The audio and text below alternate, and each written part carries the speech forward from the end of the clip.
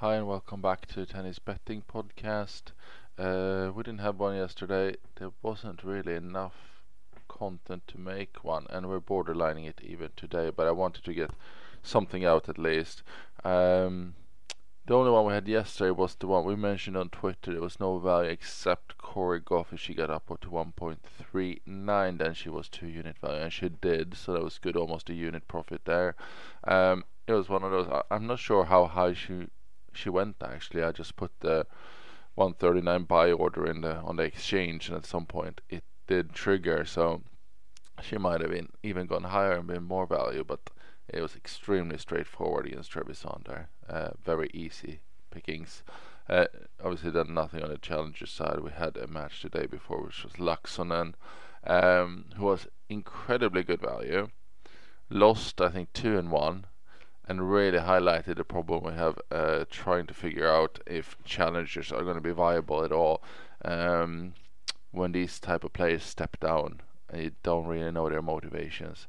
I mean, they don't have another tournament to play. They might just see it as a training week, and they get some matches as well, just on the side. Because I mean, I don't think even winning that challenger in Poznan for Laaksonen would have, been anywhere near what he brought in the week before anyway. So the motivation's not there. I think it's just to get some match play while you're training, and then it's hard. It's almost like you build up something. You flag certain players who just do that. You can see underperform. We've seen Andujar in the past really underperform in challengers. So don't know how to warrant for that. We'll just have to find a way, I guess, to sort it out. Or it might be that we have to come to a conclusion and say that value isn't viable on challenger levels. It's just too much of those sort of things. Plus the corruption bit is always playing a factor as well. Today we're still watching it. We got a couple matches. We got Rinderknecht at 1.3, 2 units against Dutra da Silva. Obviously, again, he's way too good, but he seems to have shown up to play at least.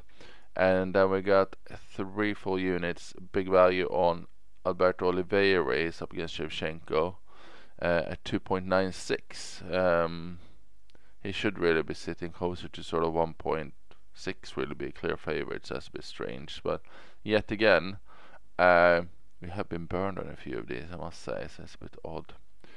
Let's check our main card. There's nothing in Croatia on the women's side. Let me see if there's anything that was close. I guess Schmidlova was very close at 2.08 against Danilovic. She's just like 1% under in the confidence. That would have been the closest one.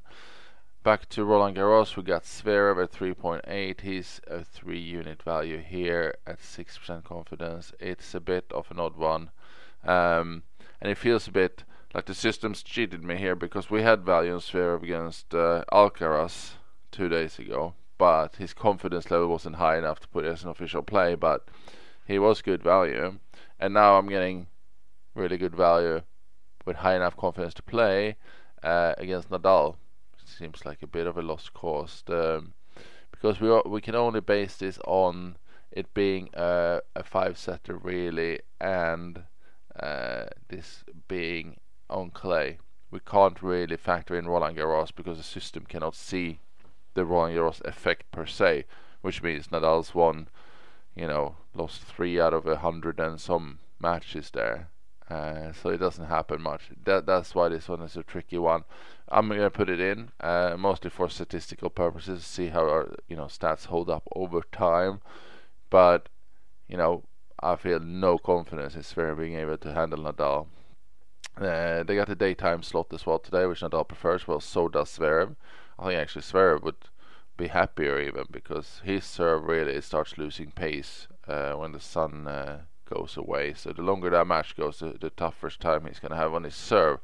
The only possible way I see Nadal losing here is if the foot doesn't hold up. It would be a similar scenario to against Shapovalov a few weeks ago.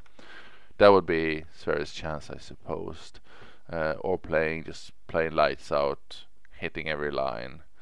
That's the other choice. But price-wise, at 3.8, he is, massive value. So 3 units on Zverev is the only one we have properly today.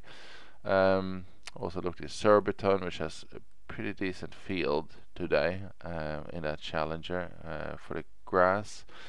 Yet again, nothing there. This small close calls there, but nothing real in value wise. So we're gonna stick with that, and hopefully tomorrow we can have a bit more, and also look forward to next week when things should be picking up again. So thanks for listening. Good luck with that. I'll be back tomorrow. Bye.